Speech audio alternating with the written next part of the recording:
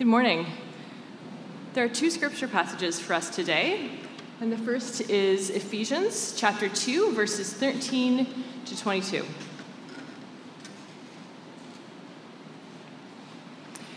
But now in Christ Jesus, you who once were far away have been brought near through the blood of Christ.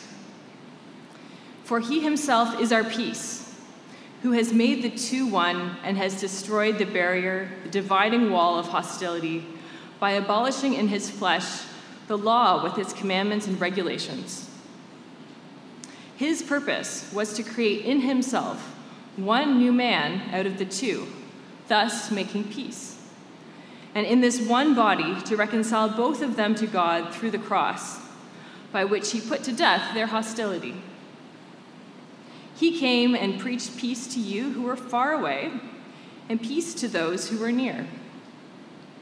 For through him we both have access to the Father by one Spirit. Consequently, you are no longer foreigners and aliens, but fellow citizens with God's people and members of God's household, built on the foundation of the apostles and prophets, with Christ Jesus himself as the chief cornerstone. In him, the whole building is joined together and rises to become a holy temple in the Lord. And in him, you too are being built together to become a dwelling in which God lives by his Spirit. Our second passage today is from Matthew chapter 6, verses 5 to 8.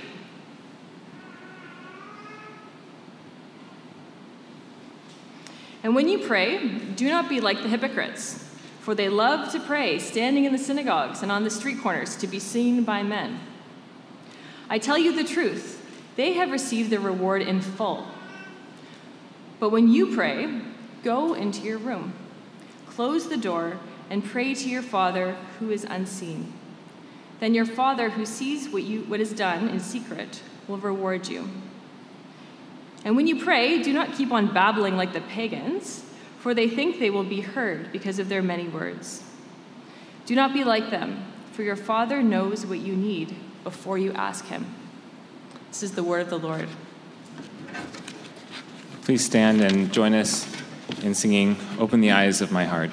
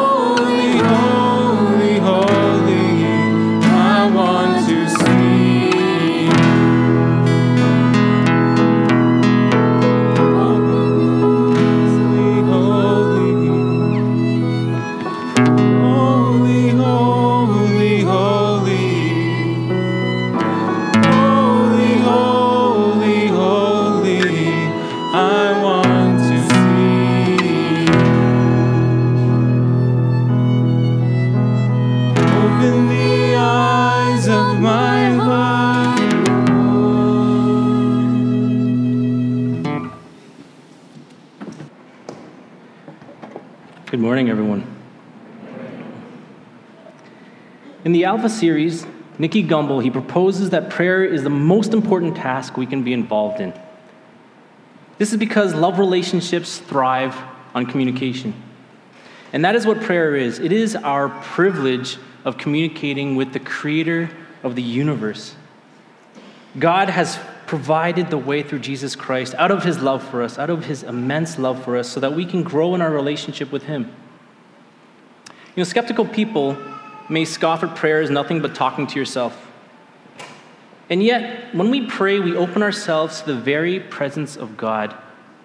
And there's a real sense of meeting with our triune God. For many of us, myself included, we come out of a time of prayer feeling at peace, even in the midst of trouble. Being given a different perspective and peace that surpasses understanding. Prayer is our means of communicating back with the one who so loves us. Prayer is God's gift to us, his adopted children, through Jesus Christ in the Spirit, to maintain connection through communication.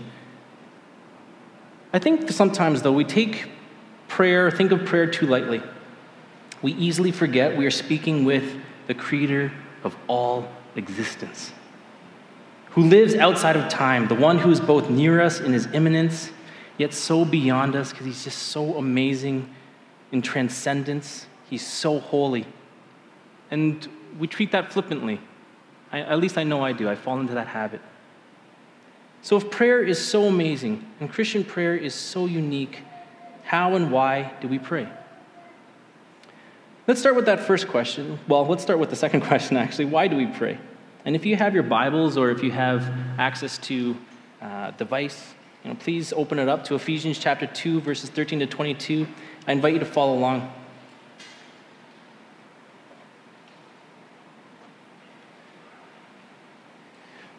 So Paul in verses 11 and 12 was highlighting to the recipients of this letter their past separation, their vast, vast distance from God. Religiously, Paul was reminding them they're separated by circumcision, which was a covenantal act just for the Israelites. Culturally, they're separated by not being God's people. They are not the people of Israel, so they're outside of the covenant specifically made for the people of Israel. They're outside of hope because they had no relationship with God. They had no means of having a relationship with God. And so they're in a dire straits. And Paul reminds them, but now in Christ Jesus, Jesus has made all the difference. In Christ Jesus, they are found through the sacrifice on the cross. Paul mentions you who were formerly far off, so they're brought near by the blood of Christ. The cost of uniting people, those who were chosen because they physically belong to the people of God, and the rest of us, those who are not, the cost of uniting us all together was through the blood and sacrifice of Jesus Christ.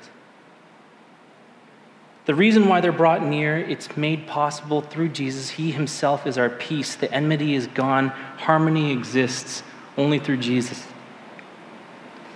The ultimate sacrifices of his blood spilled breaks down barriers. The wall that separated the Gentile worshipers of God and the Jewish worshipers of God is broken down. It brings to mind the temple.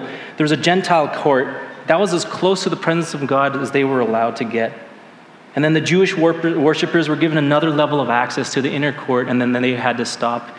And then the temple itself and the inner rooms, especially where the ark was kept, was only for the priests. And Jesus broke all this down through his sacrifice on the cross.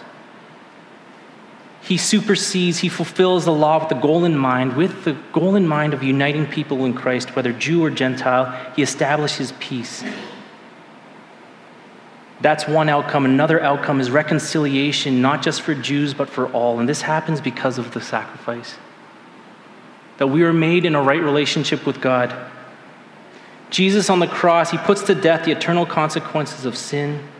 He breaks the bondages of slavery to sin. Also puts to death hostility that keeps people away from one another. And in God's kingdom purposes, he was bringing all together in unity. In verse 17, Paul, he repeats and reiterates the peace that Jesus accomplished. He preaches peace to you who are far away, peace to those who are near.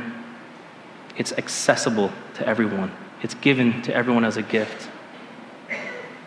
Now, maybe you've been here for the Ephesians series and you're thinking, Alvin, why are we talking about all this again? Why go through what Jesus has done when we're talking about prayer? You sort of went off course.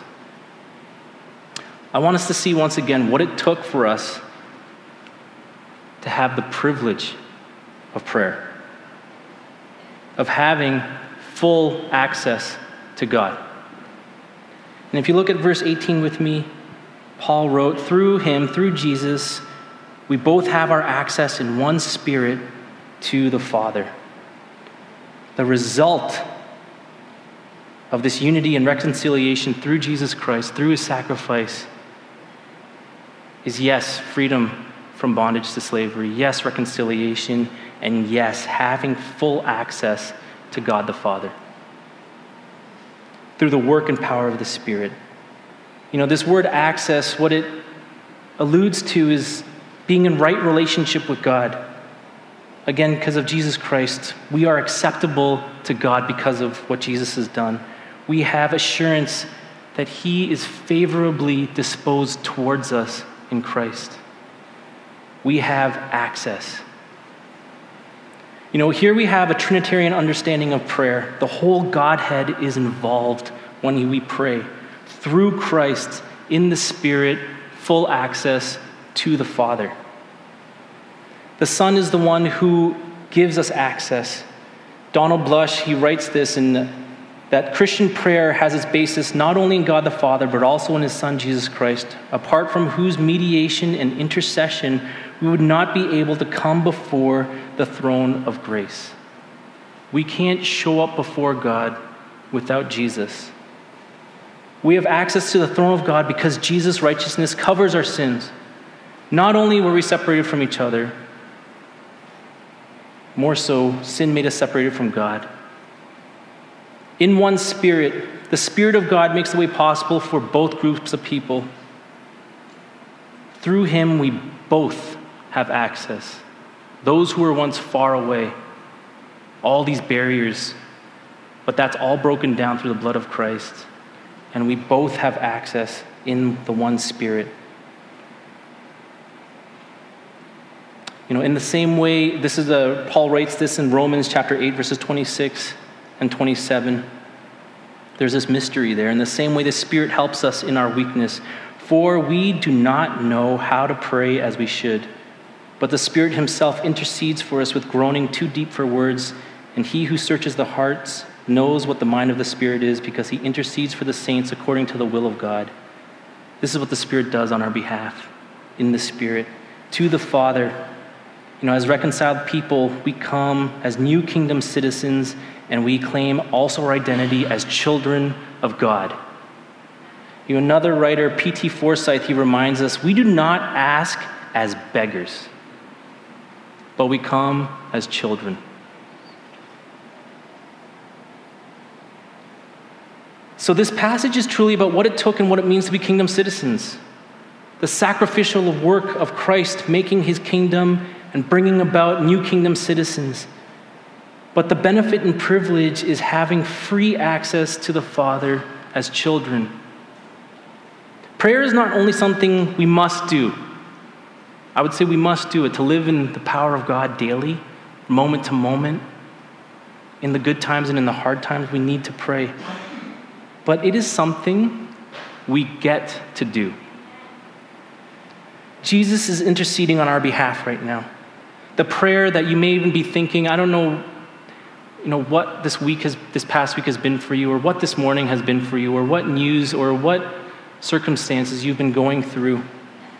And maybe there's a prayer going through your mind right now, and it's taken up by the one Spirit. And though we don't know how to pray, the Spirit is transforming it, bringing it before the Father.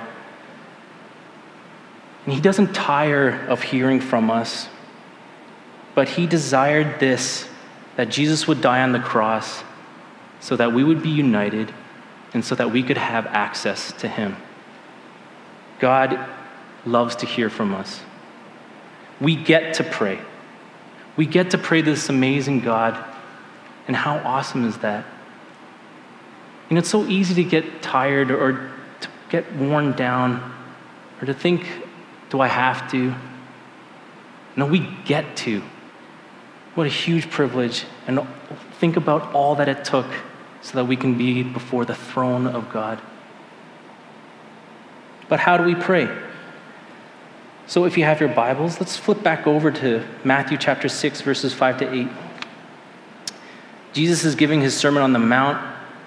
In this portion of the sermon, he's addressing his followers that they should do things in direct opposition, totally opposite to hypocrites, people who are just acting. He says, when you pray, don't be like the hypocrites. They just love to stand around, pray in the synagogues on the street corners so that they may be seen by men. They may be seen. The hypocrites put on a show around prayer, standing in public places, wanting to be seen by people and wanting to impress. Their eloquence, how close they are to God. Jesus instructs the people to pray behind closed doors to the Father. God is not in the showing off with those who are trying to impress, but he makes himself accessible to those who may not be the most eloquent, who may not be the most polished, who are maybe crying out in desperation, maybe using words that we don't want our mothers or other family members to hear us use, and yet we cry out because we need to. God makes himself accessible to that. He is accessible to everyone. He continues on to say, also, prayer is not about begging with many, many words, not trying to annoy God or make sure he hears and just repeating and repeating and repeating. No, as a result, in verse 8, he says, so do not be like them. Don't do that. This is not how children of God should pray, but we should pray knowing that God loves to be communicated with, even though he knows what you need before you ask him. He knows what you need. It doesn't make prayer a useless exercise. Maybe you think, well, if God already knows what I'm going to pray, he already knows what I'm going to say, then why? Why do it? It doesn't make it a useless exercise. P.T. Forsyth, again, he writes, love loves to be told what it knows already. It wants to be asked for what it longs to give. Love wants to be asked for what it longs to give. Augustine said this, God does not ask us to tell him our needs that he may learn about them, but in order that we may be capable of receiving what he is preparing to give. Are we ready to receive it if we don't even know what it is we're asking for? And yet sometimes God blesses us anyways. We may not have formally prayed about something, and yet he blesses us anyways. How do we pray? We pray not for show, to prove how righteous we are. We pray in faith, knowing that we can pray simply, desperately, and God will hear us. We do not have to convince God to hear us as if we have to repeat it enough times. We have free access to God through Jesus Christ, in the Spirit, to pray to God in any way, structured or unstructured. But may I also suggest that what some good things to include in our prayer lives, simply thank you, sorry, please.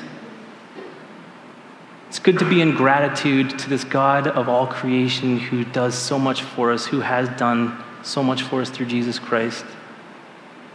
Again, I'm also culpable of just living with so much stuff and forgetting just how much God has blessed me with. But if we take time to say thank you, if we take time to start to think about all that God has done for us, it sets a perspective. It's important. We say sorry. We confess. Because there's nothing like carrying a bag of rocks around of shame and just our own brokenness. And it's so good to lay it down at the feet of Jesus Christ and know that through him we are forgiven fully.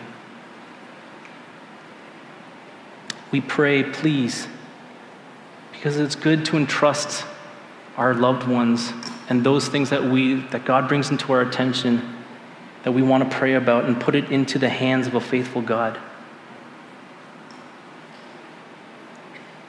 And the big question around prayer circles around the efficacy of prayer, the desire for prayer to work. We all want God to do for us what we want. And when we really think about it, when we start to think about was that prayer a quote-unquote good prayer? It was not with impure motives.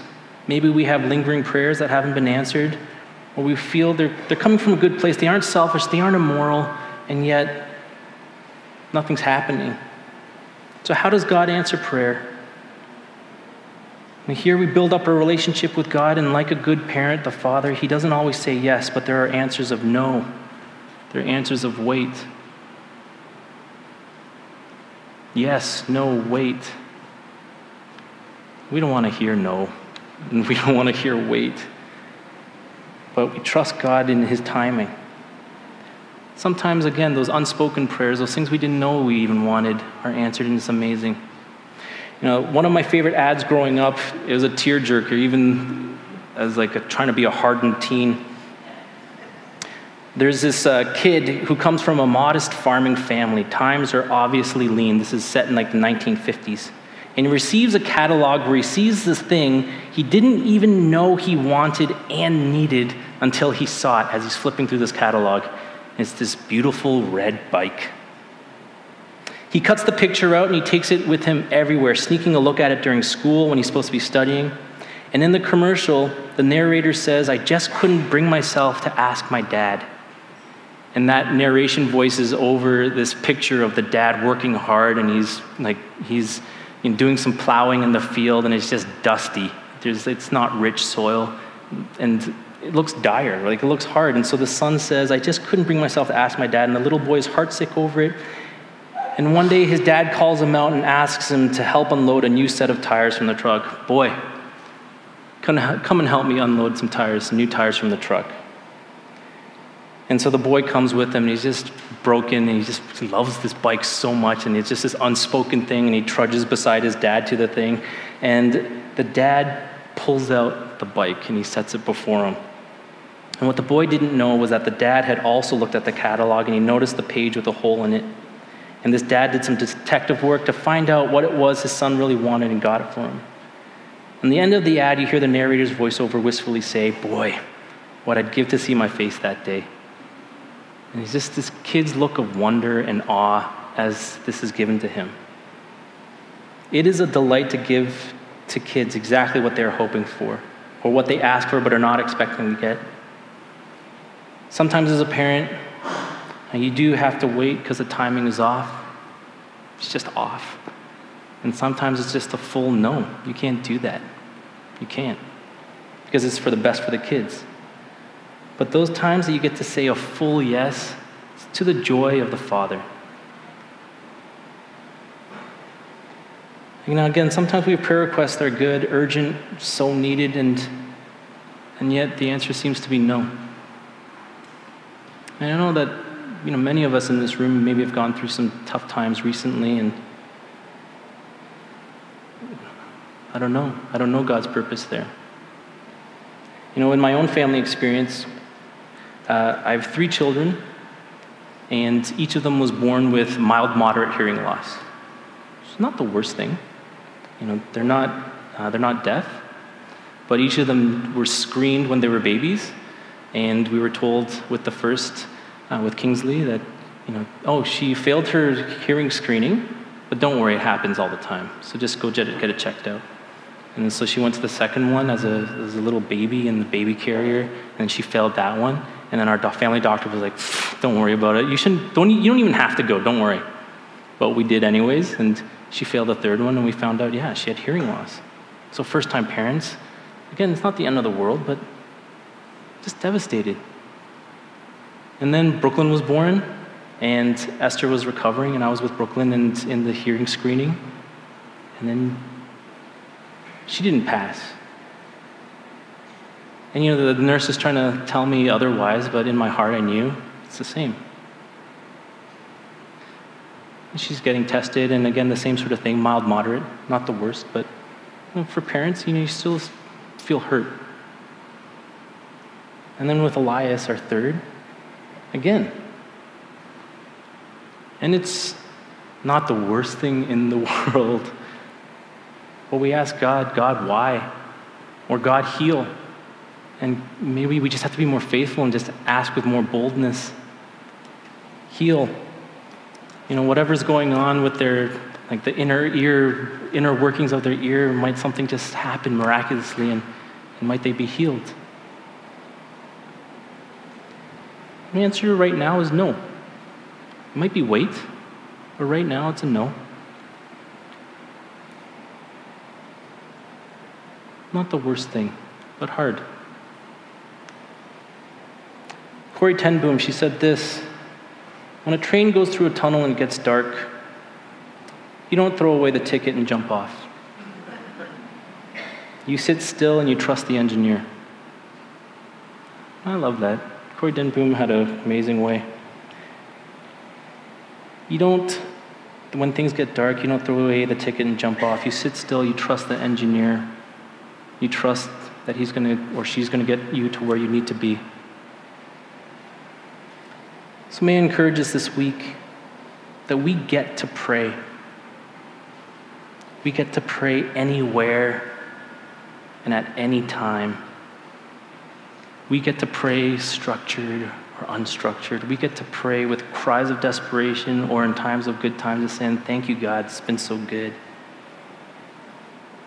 Let's keep our prayers honest. He already knows. Let's keep our prayers simple. We don't have to keep repeating and repeating and repeating, begging. And for myself, and for maybe some of you too, I want to encourage you, let's keep it up. Let's keep praying. And praying for our church, praying for direction, praying for leading for this bright future that God is leading us into. Let's pray for each other here. And right now, as this passage in Matthew chapter 6, it goes on in verse 9, where Jesus says, pray this way. And I invite you to do so now. Let's pray the Lord's Prayer, the prayer that Jesus taught us together. It should come up.